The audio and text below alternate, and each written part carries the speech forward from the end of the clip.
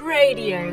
Hello and welcome to this Lumen Verum Apologetics lecture by Dr. Wanda Skowronska on the topic Language and Spiritual Warfare.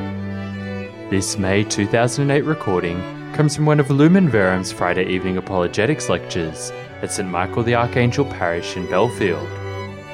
Dr. Wanda Skowronska is a school counsellor and registered psychologist.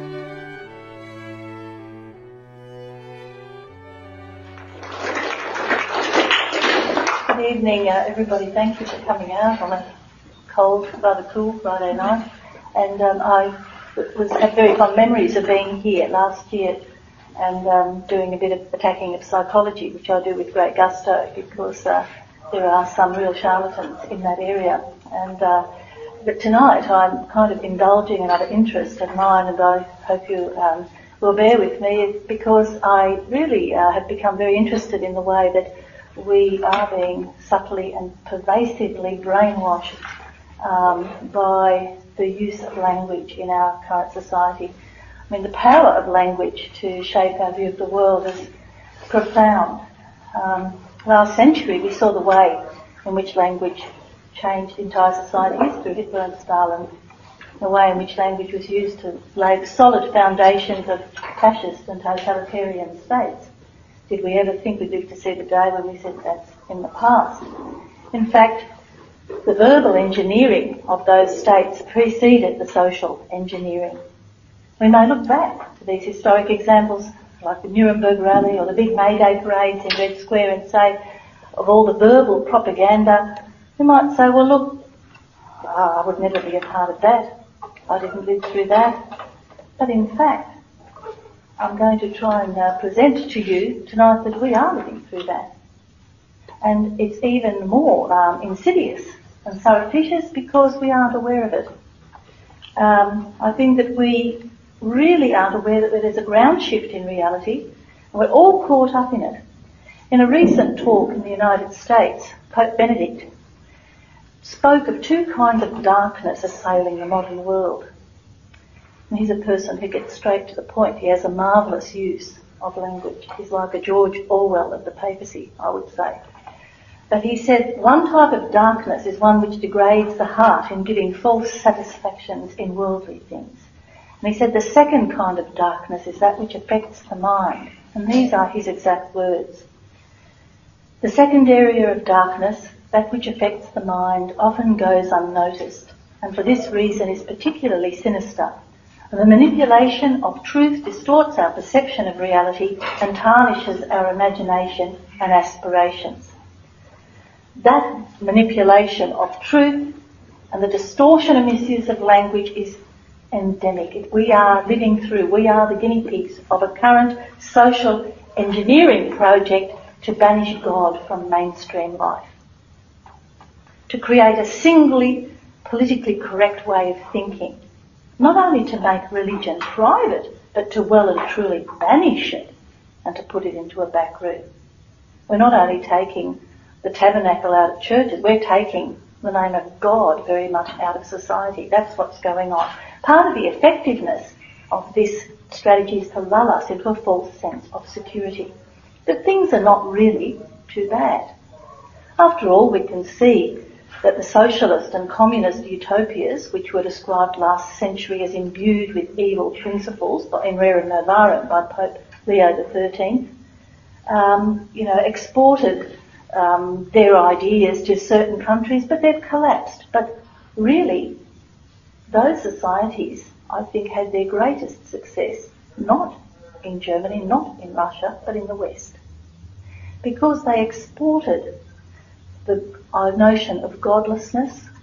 They exported anti-spiritual ideas to the Catholic West and disguised it as a quasi-neutral liberalism, a form of communism without a name, the name of communism, a godless society without direct reference to Marx, Engels or Lenin. And it's in a manner which has been described by one writer as an eerie phase of history that we're living through, in which vice holds the high moral ground, that being good is a bit banal and limpid, and an attitude of, go on, be a bit wicked, is really looked on as a good thing. And language is used as a powerful shaper of these realities and their underlying notions in our lives. I'm going to speak of 3 areas where language assaults and manipulates us in our daily lives. I'm not going to talk about the whole spectrum. This is just an initial talk to explore certain areas. I'm going to talk about 3 areas. One is the use of spiritual words for mundane realities. Secondly, I'll talk about the use of dehumanising words where life and family are concerned. And thirdly, the explosion of what I would call eco-linguistic terrorism in our daily lives. Now, firstly, you must surely have noticed the words as you walk up the supermarket denoting spiritual realities for mundane objects. You can see it not only in the supermarket, but you can see it on buses, on ads, billboards, overhead walkways. You've probably eaten the ice cream called heaven, biscuits called paradise, yogurts called divine, incense sticks called spiritual bliss. And of course, women on buses are often called goddesses and asked to evoke the goddess within by going to the local gym. The Sydney 2000 Olympic slogan, "Embrace the Spirit," was unabashedly referring to a worldly sports pageant, and to nothing beyond that. As were the car licence plates displaying "Share the Spirit" slogans, and the references to the Olympic torch saying "Follow the Spirit." All looks very innocent. But those are words that once would have clearly evoked the idea of the Holy Spirit and the Holy Ghost, and some momentary thoughts of sacred things. But in the popular mainstream mindset, heavens no, that's just not, not for discussion. We've got the exhortation, for example, to feel the Spirit for World Youth Day. That's a very different meaning from what was meant at the time of the Olympic Games. And the point is, the constancy with which the profane and the sacred are interchanged and manipulated is so common now that I would say most people, and I would put Christians among them, don't even register it too much. We are getting desensitised. And desensitisation works. It's sort of like a Pavlovian conditioning. By the way, do you know the joke about Pavlov's laboratories? On the sign outside Pavlov's laboratories it says, "Please do not ring the bell." It's a little psychological joke anyway. But another way that language has desensitised us, where spiritual language is concerned, is in the presentation of figures of the spirit world who appear tamed in a humorous comic form. This is all with the idea of, trivialising demons, making them familiar characters in mainstream. Demons are fun figures, as are witches. And of course, we all know the TV series Bewitched and Sabrina the Teenage Witch, which have laid the path for the mainstream acceptance of websites such as www.teenwitch.com, in which teenagers are helped through various means to decide if they really are witches or not, by books such as To Ride a Silver Broomstick, New Generation Witchcraft by Silver Ravenwolf, and the Teen Spell book by Jamie Wood, teaching children how to cast spells. Angels and demons appear in advertisements in a jocular spirit. Angels are seen in romantic poses, winking, in a romantic way to somebody. Even remember the Philadelphia cheese ad where angels sample cheese, their greatest pleasure in the heavenly world. And interestingly, there are demonic touches in a lot of ads, adding horns or little dark death-like touches to faces, and then rapidly losing any negative impact. Demons once inspired a holy fear and a suitable dread. The Exorcist, after all, did touch some raw, deep nerve over 20 years ago when it first came out.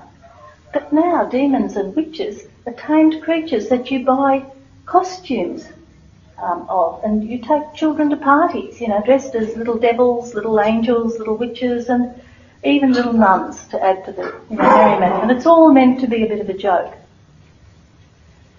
And there are even little references like when Halloween comes around, this kind of jocular spirit, this jocular way of referring to, angels and demons really reaches a high pitch, And even talking about channeling spirits is becoming quite common. I've become aware of that in the last year, that people will talk about, oh, he's talking as if he channeled some spirit, and I was most surprised to hear that in ordinary conversation. And I've even heard it on a TV ad, though I couldn't recall which one it was, but somebody's, oh, Dad's channeling a spirit. It was an ad, I think, for breakfast cereal. And that surprised me. And of course, books on how to cast spells now, you can buy in the newsagent next to how to cook Chinese or how to do tandoori chicken. It's all the same. It's all on the same level. It's quite common to have demons as protagonists of stories and movies, reversing the natural reactions that you might have. In a book entitled Dark Angel, The Ascent, a description is given of the book in the following way. This book is about a demoness from hell named Veronica who wishes to explore the world above. Born and raised in hell, she has never experienced the pleasures of life on earth. Against her father's wishes, she makes the ascent to earth and finds herself naked in a dark alleyway. She soon gets hit by a car and finds herself in hospital to be tended by a doctor called Max. Max brings Veronica into his home, and Veronica, watching the local TV news, realises Earth is filled with evildoers.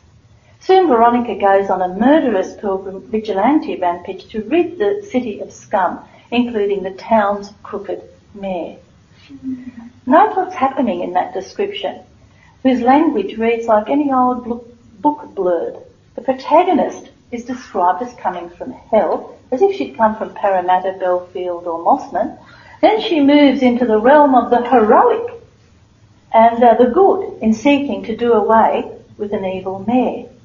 This inversion is quite deliberate and consciously desensitises the reader's reaction of genuine horror at somebody coming from the realms of the underworld. It's a way of reducing mystery to the level of the quotidian, the bourgeois, the everyday, cosy tea party. And also to reduce any inhibitions you might have had in not dealing with those holy things in a profane way. And all of this is done through the medium of language, words you and I use every day. The relentless use of the language of prayer and the denigration of it to advertise goods is also very common in our era. There's a drink called Rush, which advertised itself with, "Giveth us this day our daily rush." Now I've heard the term "a bone of immaculate contention" used in discussion, and few are chosen to indicate the elite nature of those buying a particular product. Bondi's being called a sacred strip of sand, and rugby's being called the game they play in heaven, with crosses used as a decorative symbol among letters to advertise the website www.rugbyheaven.com. Not only prayer itself, but sacraments are presented in a mocking light. Recall in 2002 the Tui's new brand beer ad. The controversial television advertisement showed a young man entering a confessional, confessing a sexual sin, receiving the names of 3 women from a priest who had come, into the confessional themselves. Then the man goes out, orders a round of beer, laughing and joking about the names of these women. Now, the manager, and who was in charge of having that ad, and he said he himself was a Catholic and was not offended by that advertisement. Now, it took a mammoth effort by certain people who decided they would mount a protest. But the sad consequence is not many in the Catholic world protested. And that was the evidence that it didn't really offend them. Which gives us something to think about and, what Catholics should be doing. If I can give a little story by contrast, in America when I think Pope John Paul II was insulted by the head of CNN, Ted. There's an organisation there called Life League, and they went after him. They pursued him for an entire 6 months through every organisation possible until they dragged an apology out of him, and he had to apologise in public on his own network, saying that he had offended Catholics, and he withdrew that. We should be acting in the same way. We should not allow people to mock our faith. After all, even if you look at it statistically, we are 30% of Australia, nearly 30%. So, why are people think that they can get away with deriding our faith like that without a response is a question I think that is really for us to think about and perhaps, share ideas with and have a few strategies about. Now, some advertisers might say, oh, look, these jokes, they're just meant in a light-hearted way. Don't get, too over the top about it. In cases, this is certainly true. And I'm known for having an incorrigible sense of humour. And, of course, there's room for humour to some extent. But, for those who have a strong sense of the sacred, yes, we might tell a story or two about angels or about what this saint said to that saint. But in a de-Christianised society, a secular liberal society, such as one finds in Europe and in other parts of the West and Australia, there's a completely different agenda. When you start joking in that way, in that context, you denigrate the sacred to people who are already denigrating it. You haven't got friendly listeners. And you confirm the mainstream views about the wacky and strange nature of religion in general. And in using sacred language for the mundane, you take away, bit by bit, the reader's attention or the listener's attention from the sacred meanings of the words. And what you're doing is affecting this social engineering project. It's a conditioning effect, most certainly. And it's an attack on the spiritual world itself, no less. It acclimatises people to offensive language. And of course any genuine Christian is offended because of the profound meaning attached to these words. And it's an indication of the ever-increasing encroachment of the banality of evil. Hannah Arendt, who was a historian writing about World War II, wrote about the Gestapo member Adolf Eichmann, and about his trial in Jerusalem, and she was trying to find a word to describe the depths of the evil of this man who could speak about, the extermination of Jews, Gypsies and Slavs in a very light-hearted way, almost not even light-hearted, just as if it were nothing, really just business as usual. And she couldn't fathom it, and she said in the end, she coined this term which has entered the lexicon and the memory field, it's a banality of evil. And that's how it is in our times, I think, that you've got this ordinary everyday life, but people losing the antenna and the sensitivity to the genuine horror of what's going on. And of course Catholics don't seem to complain too much about these things when it happens. Some do, some don't.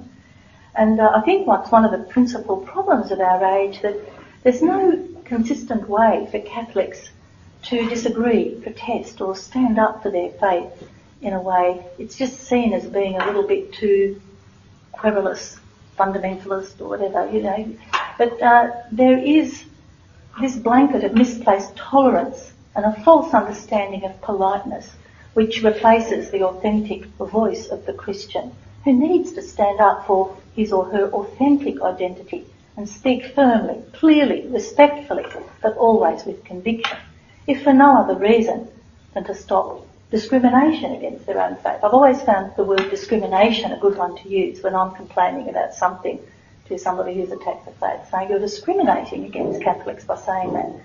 People usually get on the back foot because they don't want to be seen as intolerant, which is the cardinal sin of the modern age. And it's frightening to see how effective, though, this demonic attack on Christians is, in that we're not sending an avalanche of complaints and in general of acquiescing to these attacks. That's one area, this desacralisation of language. But the second area that I mentioned at the beginning of my talk is the language as regards politically correct descriptions of life and family life. Here language is really being debased in a, you'd say, planned conspiratorial way. It's well known to pro-lifers who've argued for decades that the unborn child is a person, in the face of pro-abortion activists such as philosophy professor Peter Singer at Princeton University in the US, who changed the meaning of the word person to suit more utilitarian criteria. And he espouses this philosophy of consequentialism, where people can really decide whether a child should live or not, and that's their right to decide that. And so the criteria of the right to life are becoming increasingly elitist, if you've noticed. The process of dehumanising certain unwanted groups in human history, especially in changing the meaning of the word person, is dealt in a very effective and comprehensive way by a sociology professor who's a Catholic called William Brennan in his book called Dehumanising the Vulnerable. If you ever want to, read it sometime, it's an excellent book and really goes into, if you're interested in this linguistic aspect of language, goes into how people have been dehumanised through history, not only the unborn, but, the various nationalities and, the words used to it. And it's strange, but all the words that are being used against undesirable others are being used now about the unborn. So it's very clear that that's where the war has shifted. In his great novels, Animal Farm and 1984, George Orwell illustrated this process of social control through language by inventing very believable verbal slogans, terms such as Big Brother, the Ministry of Truth, Double Think, and Thought Crime. And of course the well-known expression, some people are more equal than others. He actually used the expression, some animals are more equal than others, but people quote it now by, replacing animal with people to make the point. Now, they've become part of the communal memory of the West. Orwell was unique. He lived in a context where I think few of us can really appreciate how unique his writing was. He was in a context where he'd been to the best of the British unis. His peers were people like Anthony Burgess, Kim Philby, Donald MacLean. All of them in the 1930s espoused the Soviet cause. And Anthony Blunt was another one. And he was the peer, and he also went into this communism and, thought the Soviet Union had the answer because evidently capitalism had failed when he saw the suffering of the Depression.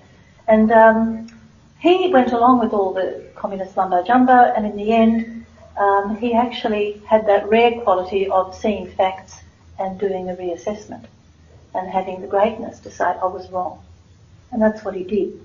And then became very much a campaigner for the precise definitions of words and resisting, the deconstruction that was really well entrenched by the time that he was there.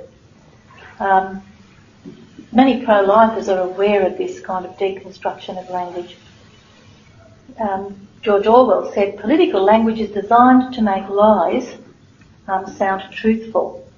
It's to make murder respectable and to give it an appearance of solidity to pure wind. He used to make very kind of sardonic and ironic comments about politics and language, and wrote an essay that became a classic called Politics in the English Language, in which he looked at the way words are manipulated in politics. Now, I think that he would be horrified to live in our era to see the degree of manipulation of language. I was actually once part of a pro-life lobby team in the UN, and I was thrown into the thick of it. I was just the kind of, the Aussie who went to New York with high hopes. No, I didn't even know what a lobbyist was till I got there, when I was made a member of a lobby team. And there were 30 of us against 300 feminists. And I was so shocked in sitting there in the General Assembly room in the UN because the battles were over words. I was there most days, from about 10 till 6 in the evening, and it was really hard slog because you were trying to lobby with people whose English wasn't very good, who were members of, representatives of nations and members of different organisations. So in the break times, that was our kind of hard work, but we had to go and speak to them and try to persuade them, which we did on some occasions. But the words that they were confused by were these at the time: emergency contraception. That sounds like contraception, doesn't it? But it isn't. Actually, emergency contraception refers to an early stage abortion. But what the pro-abortion side had very cleverly worked out is if you use a word that changes people's perception and keep hammering and hammering away at it, once you get it passed, once people vote for it, you've won it, and then they have to kind of go along with your meaning of the words. And I'm not joking, one night we were asked to stay the entire night, the UN, to debate those two words, emergency contraception.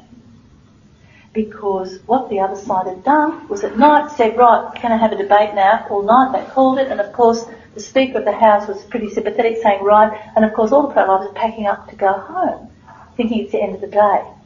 And that's the kind of dirty tricks department that was going on. And then suddenly we're all called and say, hey, there's going to be a battle all night about two words. And they were indeed there. And the pro-life side won on that occasion, but that was some time ago. Since then, I think there's been, increasing advancement of accepting those words.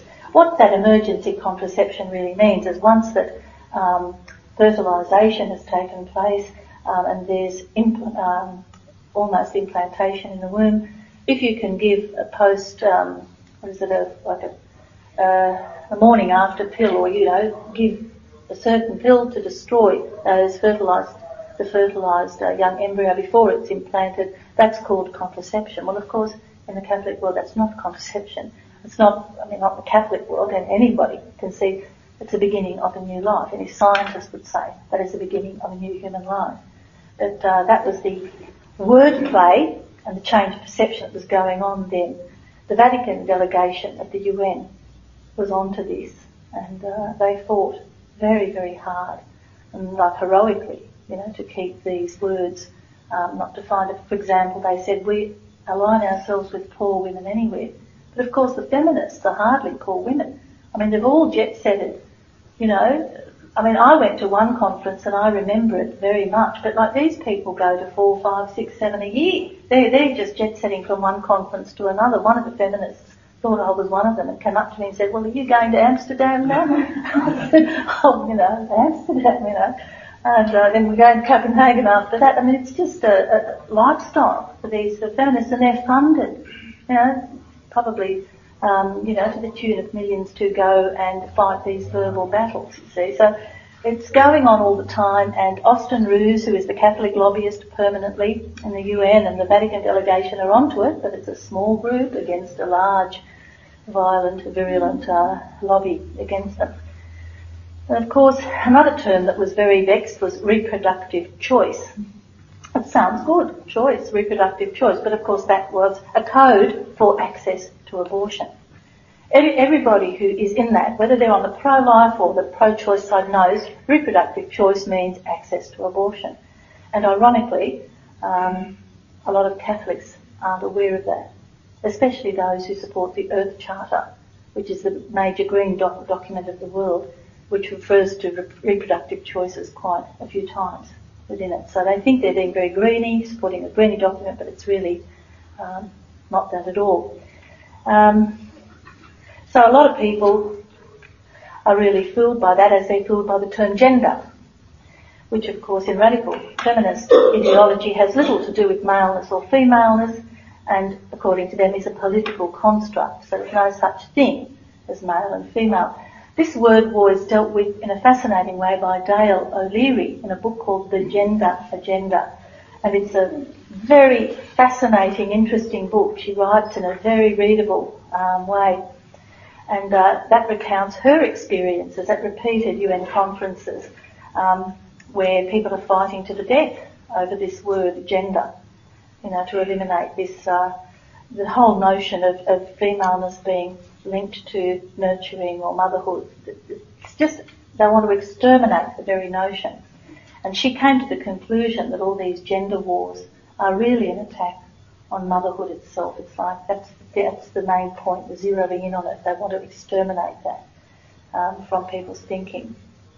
One of the most virulent war of the words is being focused on the word family.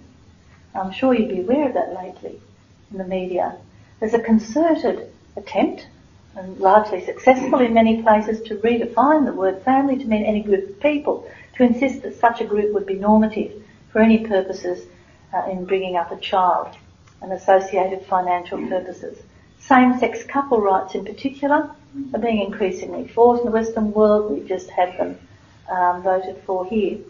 It's interesting that the word gay was appropriated by the gay lobby because it kind of glosses over the instinctive kind of step back that most people do if they heard terms like homosexual Mardi Gras or queer Mardi Gras or something like that.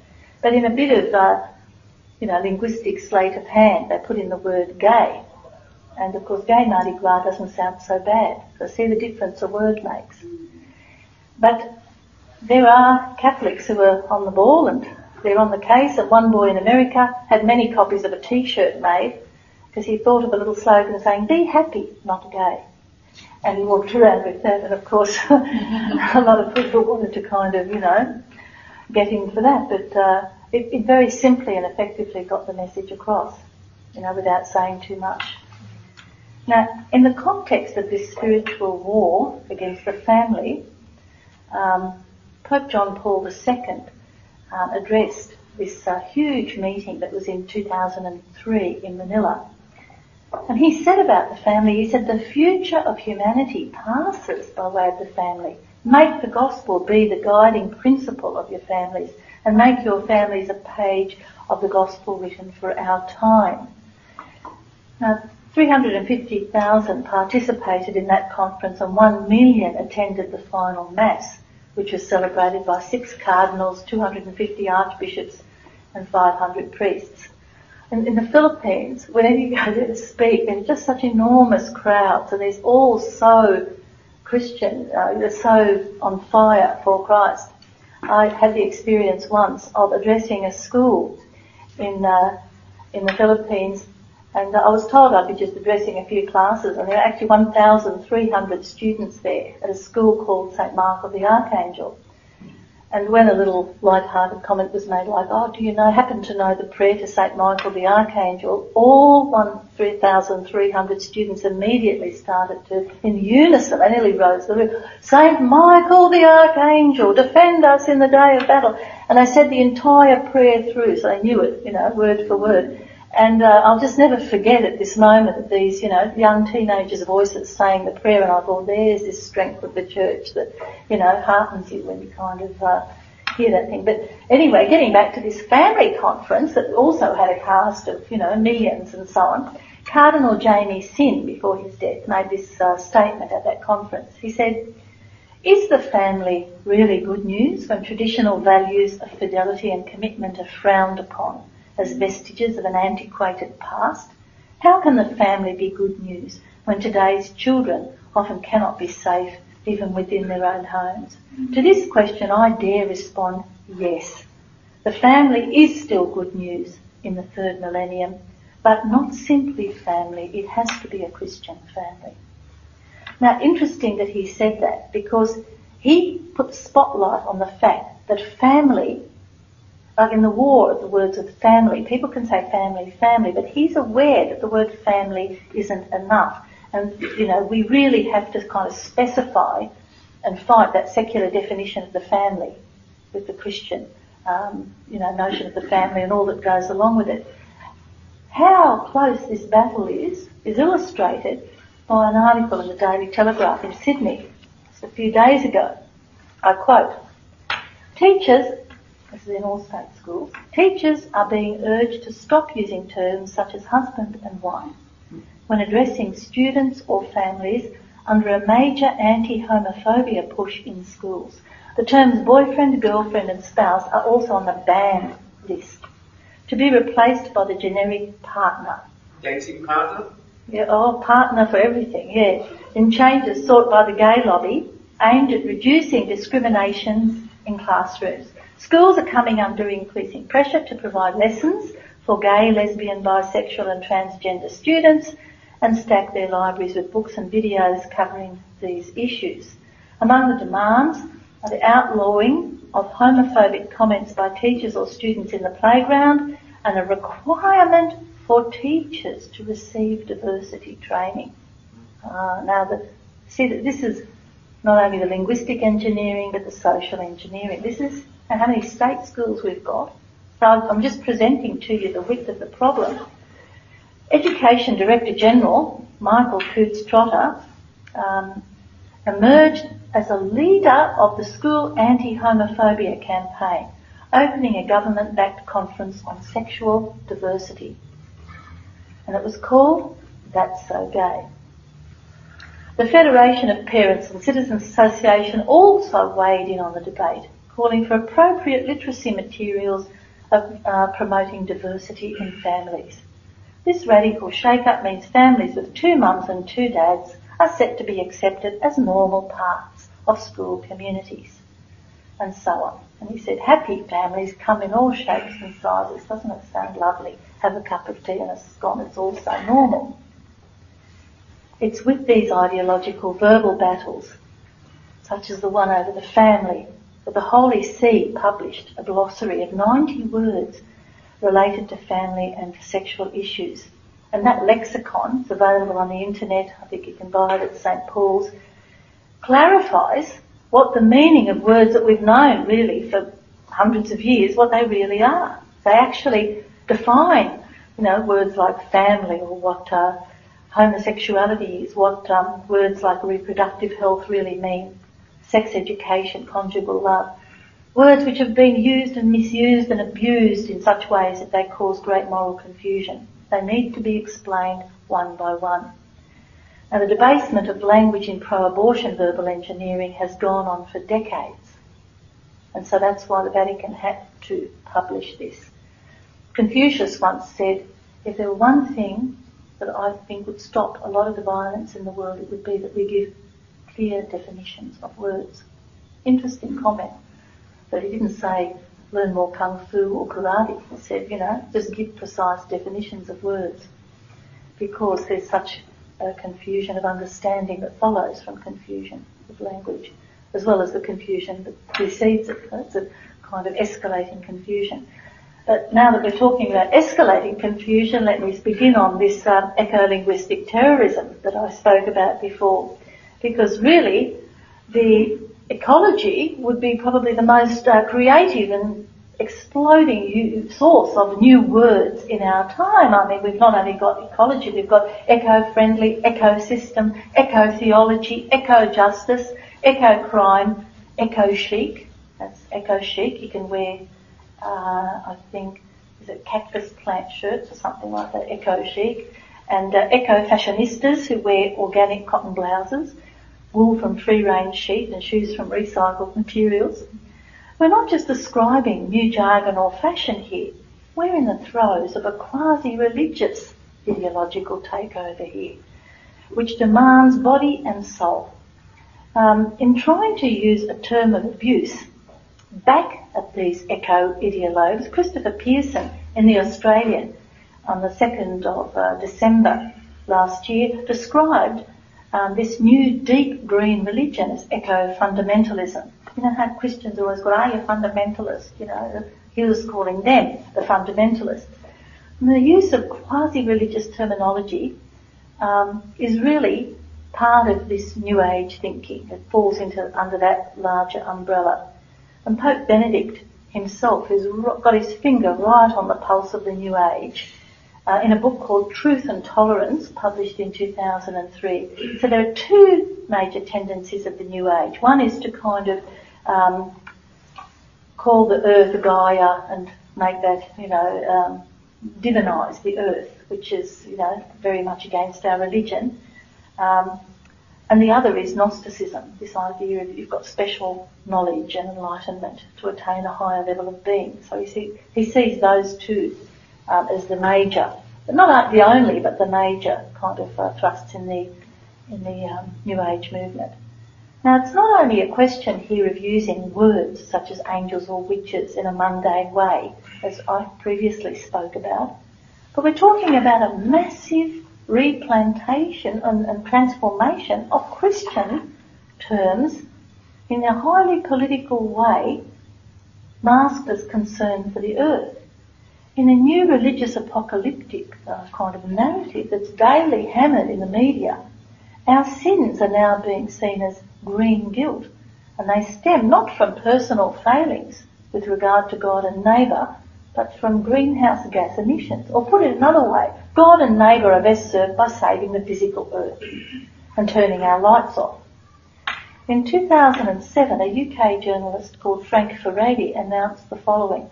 He said, in August, Dom Anthony Such, a Benedictine monk, announced he would hear echo confessions of sins against the environment at Waveney Greenpeace Festival, in a confessional booth carefully constructed from recycled materials.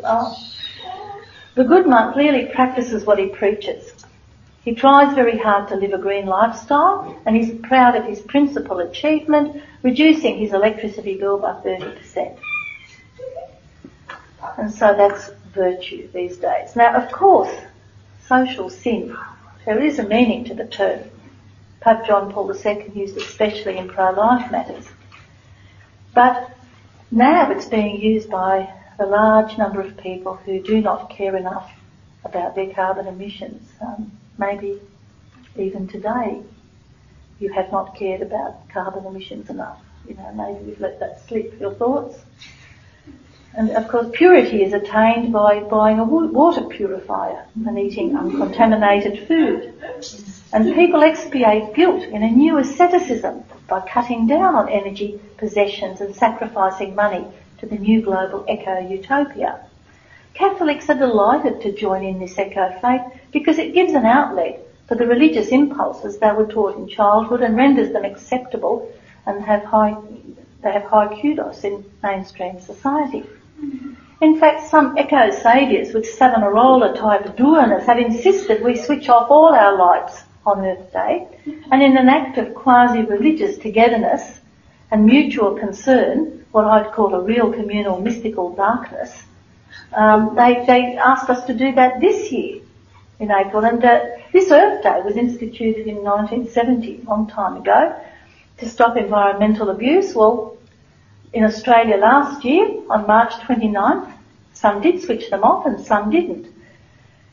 But some people observed the Earth wasn't saved after people switched off the lights. In fact, Caroline Overington in The Australian, who wrote an article afterwards, said that this, massive Earth Day eco effort only saved enough CO2 which would fuel one flight to Asia on a plane.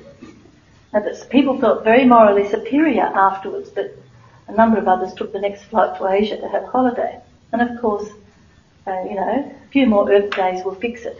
If you read the media, this project is really gathering force, and it's really gathering strength. But things were even worse in Minnesota during Earth Week because the Earth actually misbehaved. A local newspaper reported the following. The St. Peter food cop tried to be nice to Mother Earth, but she wasn't nice back. The group's first procession of the Species Earth Day parade had to be postponed after organisers were greeting with a coating of snow, high winds and temperatures near freezing. And not only that, but people over the whole state saw a wide range of snowfalls on the final weekend of April. To give you some perspective, on the same day the year before it was 85 and sunny. So they were very upset. And the one little town in particular, it was called Bemidji. It said, Bemidji has been buried in snow for 3 weeks in what's supposed to be spring. So this is global warming from our little corner of the globe. It's a concept that is very difficult to grasp of late.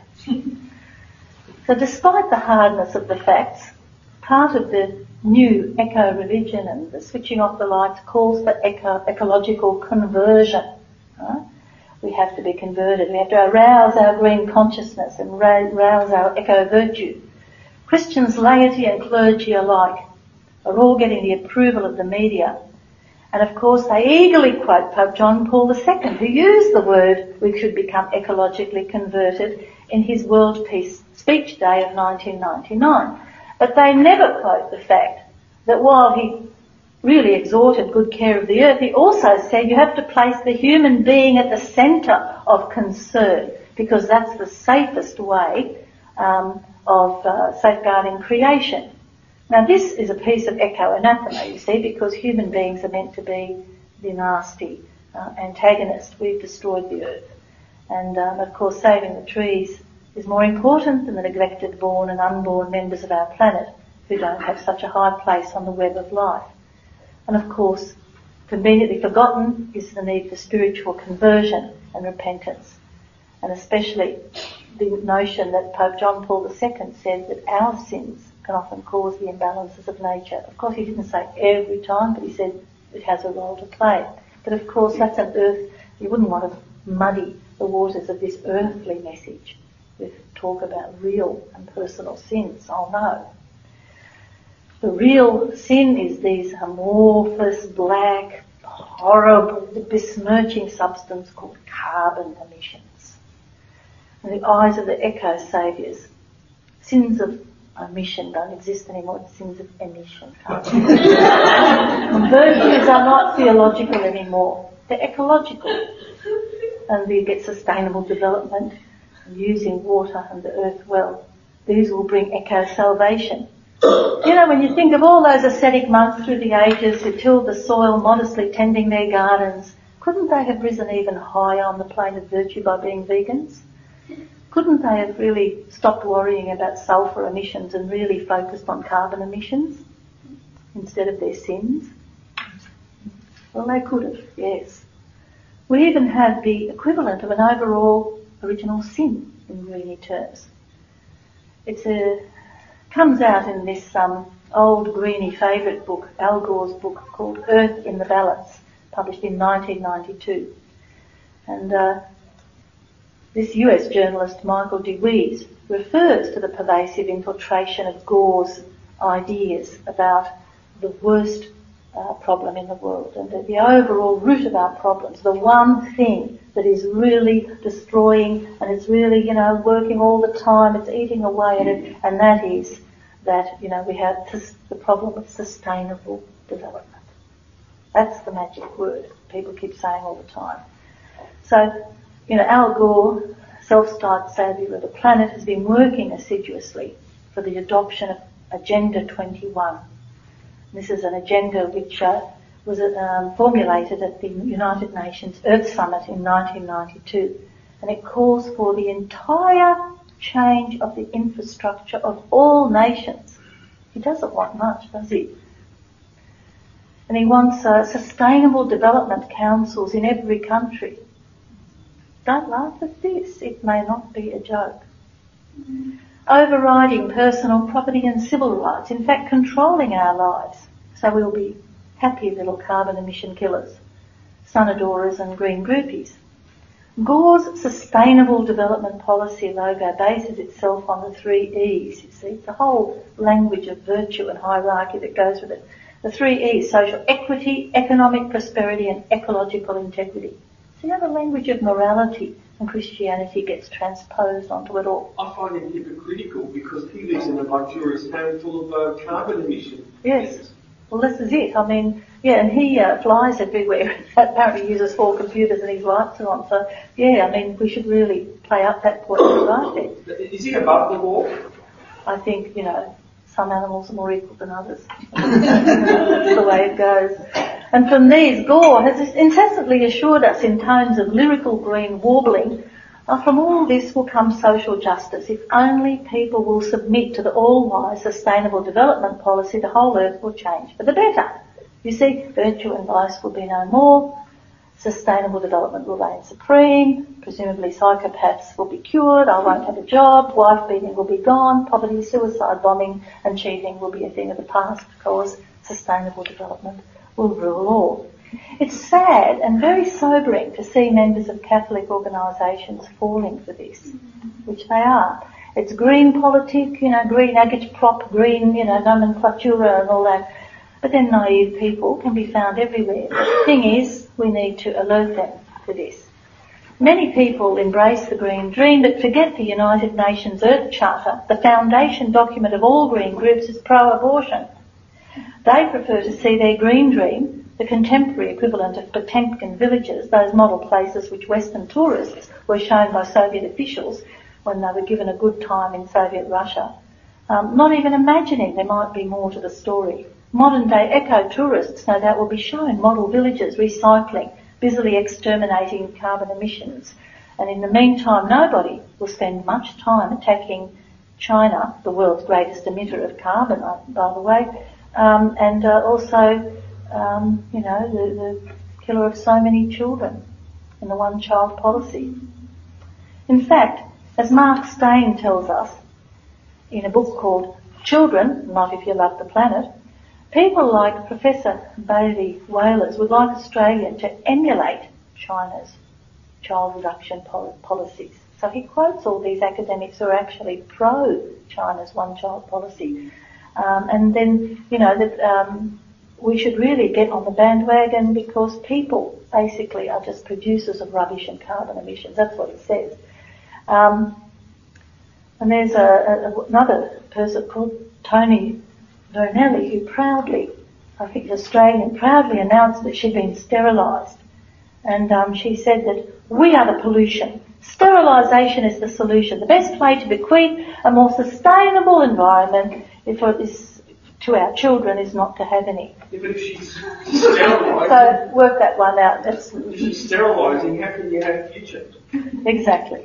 But, logic isn't the strong point here. This is the area of propaganda and manipulation.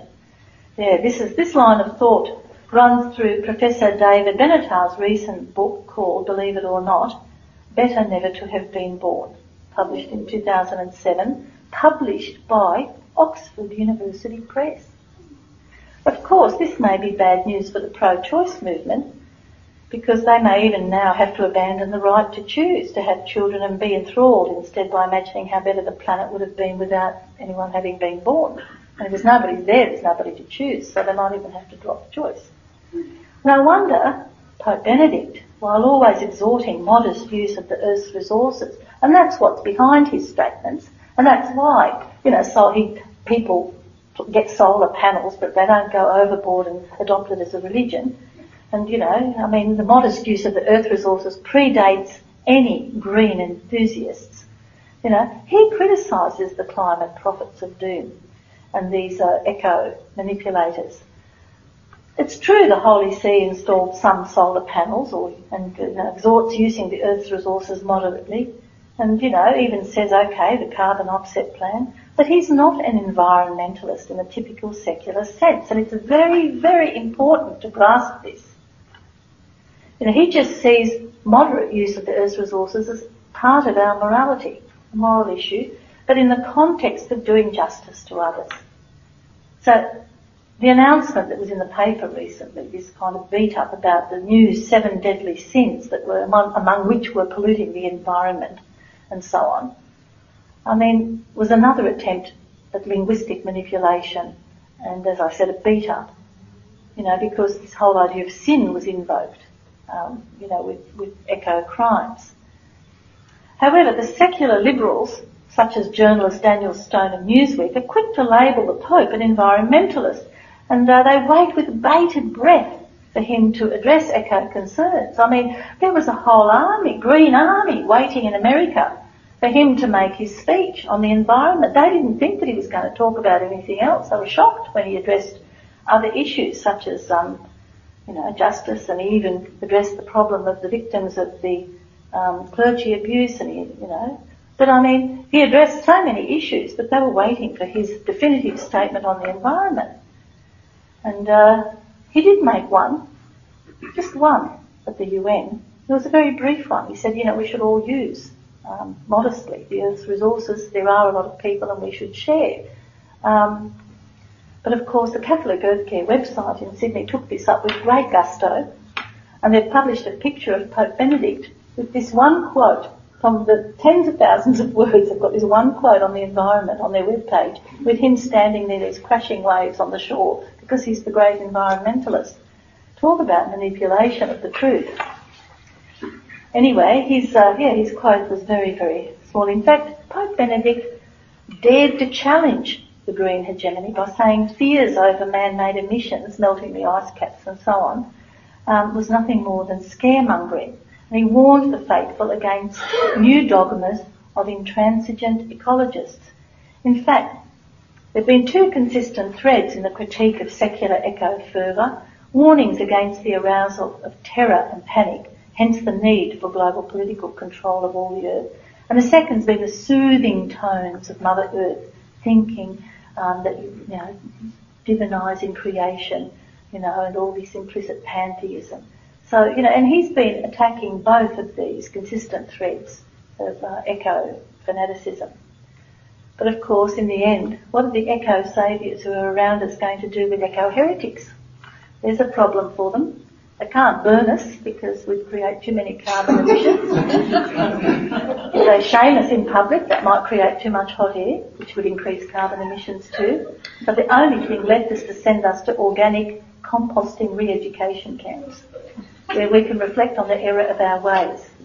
I suppose we'll be given a spade and a warm jacket, and we'll be provided with them by the carbon cops who take us there because it might be, really cold out there in those camps.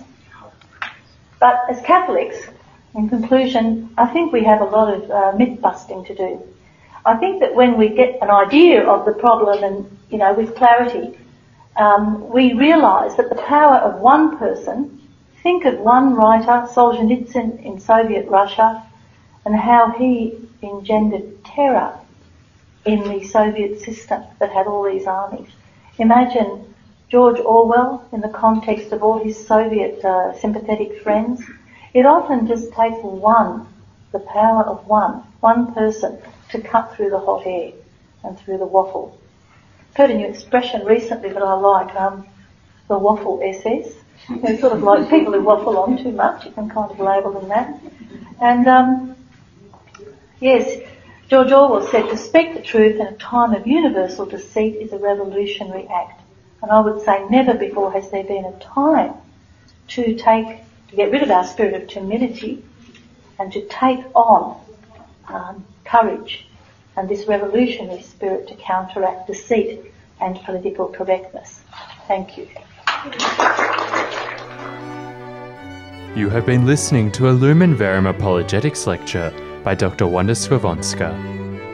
For more Lumen Verum Apologetics lectures, visit cradio.org.au.